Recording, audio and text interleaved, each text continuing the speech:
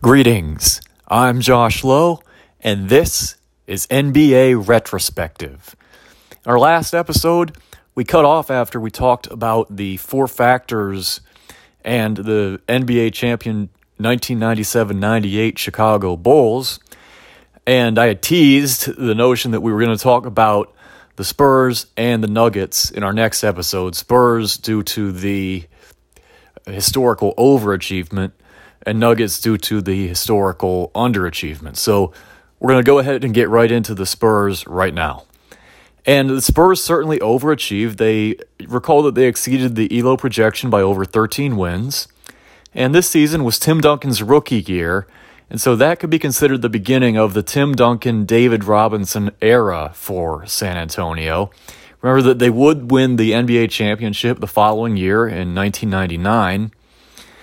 And I've got win projections for both ELO and the four factors for the Spurs.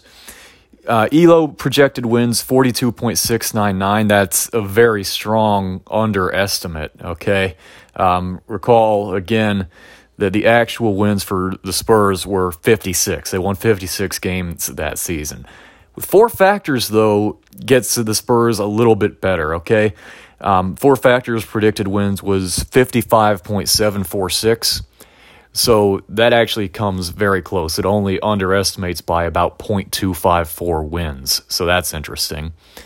Getting into the specifics for the Spurs on the four factors. And I wanted to make the additional point here that there's more than one. When it comes to winning in basketball, Dean Oliver was the first to put this forth. He was the creator of the four factors model. And that is that there is more than one way to win in the NBA. If you are deficient in one four factors metric, let's say it's weak rebounding, for example, and I'm going to get into what that is with the Spurs in a second here. But you can, if you're deficient in one metric, you can make up for it by being elite in other metrics. And we talked about the Bulls last episode as a team that did that effectively. Spurs are also a team that did that very effectively, okay? It's a bit different distribution. In the case of the Spurs rank well above average in effective field goal percentage, which was .493 or 49.3%, ranks ninth highest in the NBA, around the third quartile. And again, you can see a contrast here. Turnover percentage was fourth highest in the NBA at .133. That's far below average. And remember, when we're talking about turnovers, you don't want high. It's not good, okay? Offensive rebound percentage, 18th in the NBA, .306. That's below average. Also slightly below average in free throw to field goal rate, 0.241, 17th in the league. Now, Spurs rank actually best in the NBA with the lowest opposing effective field goal percentage. And remember, when we're talking about opposing effective field goal percentage, we're talking about your opponent's shooting. So you want to be low there, all right? And this is by a large margin, relatively speaking, .437 to .452 for the second best team. Keeping in mind that for this factor, all of our values fall between .43 and .51, 43 and 51%. So if we consider that limited range, that's a very dominating performance in terms of opposing effective field goal percentage. And that points to elite defense being played by the Spurs. Now, they do rank lowest or worst in the league in opposing turnover percentage, .122, meaning that opponents are taking very good care of the basketball against them. But from what it sounds like here, when that happens, they're not doing anything with it because with the Spurs being best in the NBA, lowest opposing effective field goal percentage by a large margin, that means maybe the opponents can hang on to the ball, but they're not making a whole lot of shots with it. So Spurs ranked second highest in the NBA in defensive rebounding percentage. That was .722. And again, that's guys like Duncan and Robinson. And the Spurs ranked fifth lowest, and that's fifth best in the NBA in opposing free throw to field goal rate at .218. Again, you don't want your opponents making free throws, and you don't want your opponents getting to the line. And so the Spurs substantially exceeded expectations despite poor ball security and poor steal capacity. And so the Spurs overperformed largely on the strength of shooting and shot prevention metrics. That's effective field goal percentage and opposing effective field goal percentage, particularly the latter, okay? They have the runaway number one lowest opposing effective field goal percentage at .437. Essentially, again, maybe you're not stopping the other team from holding on to the ball, but you are stopping them from making shots and making good shots, making threes. And the Spurs' overperformance relative to the ELO simulated win total likely relates to high performance in our four factors model's highest weighted category, shooting. And again, shooting is effective field goal percentage and opposing effective field goal percentage combined. And the Spurs excelled at both of those metrics, number 9 in effective field goal percentage, and talked about already ad nauseum, dominating number 1 in opposing effective field goal percentage. And the Spurs greatly overachieved despite finishing well below average in our second highest rated metric, which was turnover percentage and opposing turnover percentage. And in addition to the shooting factors, the Spurs also likely helped themselves with strong defensive rebounding, finished second in the league at .722. Now, getting to the Nuggets. And again, Nuggets fans, I apologize, but when we analyze a season, we got to look at the good teams and we got to look at the bad teams. Otherwise, it feels incomplete. It's unsatisfying. And so the Nuggets underachieved in terms of both ELO simulation, 6.855 wins below projection, and league history. The Nuggets tied for the third worst record of all time for an 82-game season. And we do have win projections for the ELO and the four factors model for the Nuggets. And it's important to note that in the ELO simulation, the Nuggets had no simulated playoff appearances and therefore no division, conference, or league titles. This is, again, unsurprising. When you are simulated just under 18 wins in an 82-game season, that record is not good enough to make the playoffs. That's just the reality. So getting to the numbers for the Nuggets here, ELO simulated wins 17.855, again, just under 18. Four factors predicted wins 8.496, basically 8.5. Actual wins were 11. The ELO residual difference between actual and simulated wins, a negative 6.855. So if we're looking at ELO, the Nuggets underachieved even though they were only given a 17.855 win projection in the first place. Looking at the four factors residual, though, they actually overachieved by 2.504 wins, basically 2.5 wins above expectation there. So Nuggets fans, we talked about in an earlier episode, that season was incredibly bad, as Snoop Dogg liked to say. But if you want to take anything that's positive out of this, it's that they overperformed expectation when you look solely at the four factors model. 11 actual wins to 8.5 actual wins. And had the four factors model been positive, perfect, 100% accurate, you would have been looking at the worst NBA season, 82-game season of all time, and not just the third worst of all time. Getting to specific metrics for four factors, again, Nuggets fans, this ain't going to be good. I'm just going to keep that real for you. The Nuggets rank well below average and next to lowest 28th in the NBA in effective field goal percentage, which was .44. Nuggets also fall below average at 21st highest in turnover percentage, .151. That's right at the third quartile, and high is where you do not want to be when we're talking about turnovers. And Offensive rebound percentage ranks 20th in the NBA, .300. That's below average.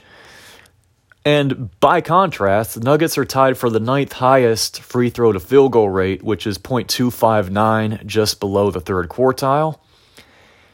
And the Nuggets' performance in opposing effective field goal percentage parallels that of their own effective field goal percentage, 27th lowest, .506. That's close to the league maximum of .508. Doesn't differ significantly from that league worst in this case at all. Again, you don't want, when we're talking about opposing effective field goal percentage, we're talking about your opponents making good quality shots. So that's three-pointers, and that's value twos, like the layups and the dunks. You don't want to see that, obviously. Opposing turnover percentage, 15th highest at .143. That's essentially league average. It falls actually right on the median, which is .143. In terms of defensive rebounding percentage, 25th highest, again, well below average. And 28th, next to highest, that is worst, in opposing free throw to field goal rate, and that is .285. And again, you don't want your opponent's free throw to field goal rate to be high. That means they're getting to the line a lot and they're making free throws a lot. That's not good. So the Nuggets proved weak in most of the four factors metrics, and the underperformance with that in mind is really not surprising. The surprise, if there is one, is that they were 2.5 wins above expectation when we look at four factors only. It's not surprising at all that they had a historically bad season. And the only metric for which the Nuggets performed better than league average is free throw to field goal rate, which was where they were tied for 9th at .259. Remember, though, that free throws were our lowest weighted component in the model at .051, about 5%. Explained about 5% of the model. And remember, too, that free throws for field goal attempts, although we left it in, did not emerge as a significant predictor in the model, if you remember that from the last episode. And the Nuggets performed essentially at league average for opposing turnover percentage, 15th highest, .143, but that could not quell the underperformance either. It's not enough to overcome all of those other metrics where they finished into the 20s. And so the Nuggets were below average in both own and opposing shooting, and recall that in our model, shooting had a weight of .47, so 47% of the model explained by shooting factors. Also well below average in rebounding, about 11% of the model explained by rebounding factors. So the Nuggets were better than average in free throw to field goal rate, average in opposing turnover percentage, but below average actually in the opposite categories of both metrics. So the poor performance in opposing free throw to field goal rate makes up for the good performance in own free throw to field goal rate.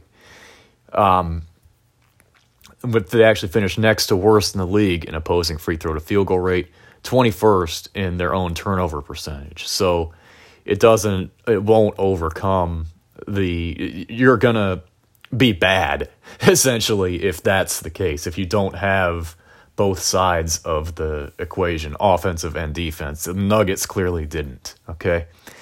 They simply did not perform well enough in any one factor to negate poor performance in the other factors. The shooting factors are particularly problematic because of the high weight assessed by the model. And the Nuggets, unlike the Bulls, couldn't make up for poor shooting in the other areas because they only had one metric above average, which was free throws per field goal attempted. And again, that explains only about 5% of the model. So the Nuggets' drastic underperformance makes statistical sense. Again, sorry to those of you who might be fans of the Nuggets, but that's just the reality according to the data. Getting to some concluding remarks on this season. So the Bulls and the Spurs proved successful by different metrics and in very different ways.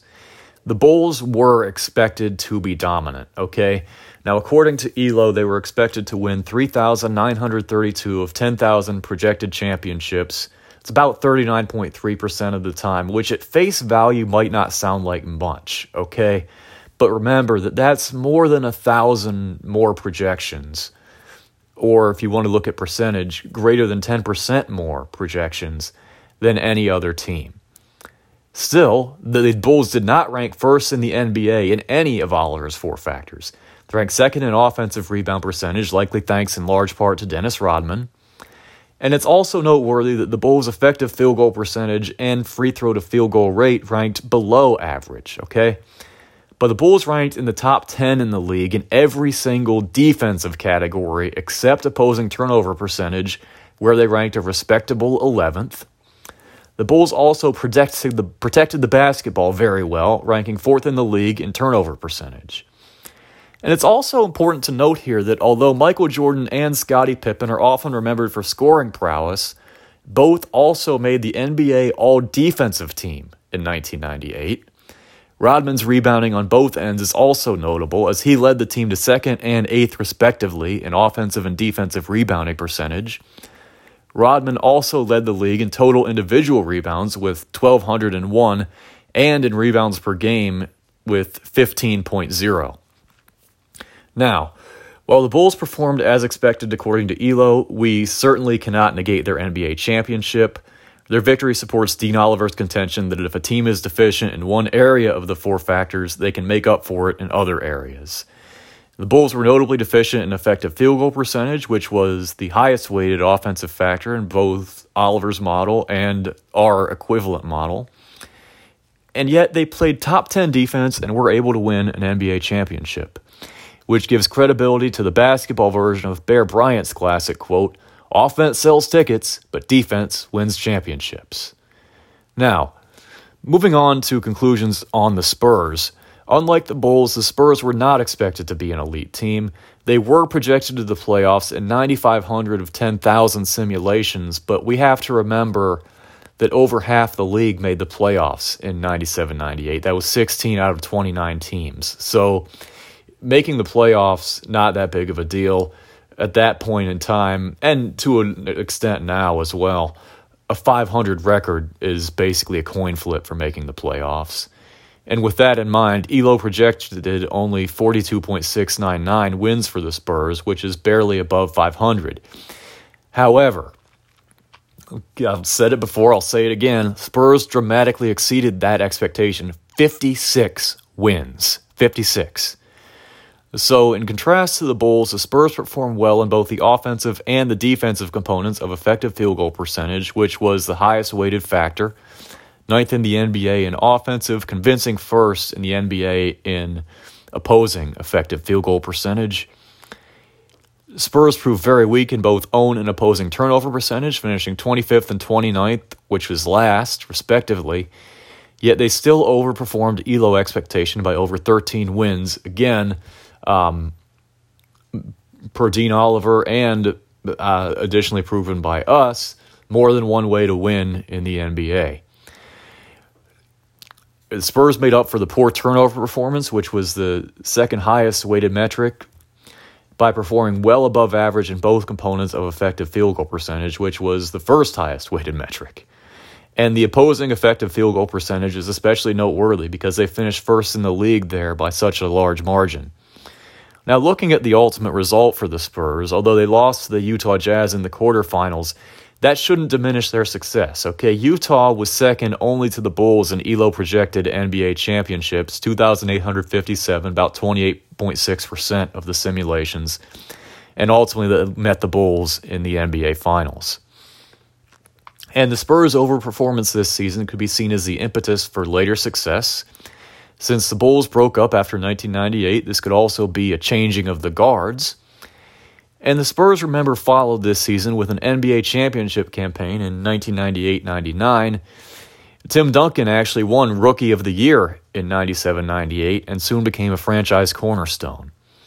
And the Spurs would go on to win 4 championships with Duncan, most recently in 2013-14.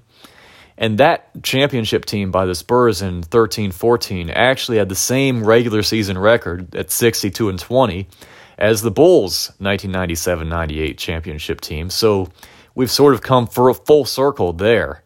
with the career of Tim Duncan and the genesis of that Spurs team. Now, unlike the Bulls and the Spurs, the Denver Nuggets could not make up for deficiencies in any of the four factors. Their best factor was free throw to field goal rate, where they ranked 9th, but this was not enough to prevent the third worst 82-game record of all time at 11-71. The two reasons: first, free throws per field goal attempted has the lowest weight in our model at .051, about 5% explained by that. Second, the Nuggets' opposing free throw to field goal attempt ranks 28th and second to last in the NBA, so the weak performance in the defensive category cancels out the strong performance in the offensive category. Now, again, Nuggets fans, if you want to take anything positive from this year, it's that despite underachieving per the ELO simulation, the Nuggets overachieved when looking only at the four factors model, projected 8.496 wins. That projection is unsurprising considering their performance in all of the four factors. But again, if there's any positive for Nuggets fans to take away from this, it's that the actual win total was not that low. It was 11 rather than 8.5 wins. Had you gotten 8 or 9 wins, you'd be talking about, rather than being the third worst season of all time, you'd be looking at the first. Okay, so that's, if you want to take any kind of positive about that, Nuggets fans, that's it. Overall, the relationship between the ELO simulation and the four factors projection is very strong. We had a correlation of 0.937. Again, remember that's measured -1 to 1, with +1 being a positive perfect. But we don't quite have a positive perfect here. We do have a strong positive correlation, but again, we look particularly at the Nuggets. It's not quite perfect because we had the ELO overestimation of Nuggets wins, and we had the four factors underestimation of Nuggets wins. Getting to the end here, our analysis confirms Oliver's notion that teams can achieve success by excelling in different metrics, but they have to be proficient enough in those metrics to get there. For example, the Spurs dominated in opposing effective field goal percentage, whereas the Bulls excelled in rebounding. We also see the evidence that, again, defense wins championships. Both the 97-98 champion Bulls and the 98-99 champion Spurs ranked in the top 10 in 3 of the defensive components of four factors. And the San Antonio season may spur, pun intended, future research. Do teams who overachieve their ELO simulated win total in one season have greater success in subsequent seasons? We saw the Spurs win the championship in 98, 98, 99. That was the season after this. Can we expect similar outcomes for overachieving teams in other seasons? Now, that would be a much more comprehensive project, but we're going to look at other seasons. So we may be able to formulate some semblance of an answer to that as we move on with this podcast and look at other seasons. And that could be an interesting catalyst in the evolution of NBA analysis. With that, I'm going to wrap up. Thank you for listening. I'm Josh Lowe, and this is NBA Retrospective.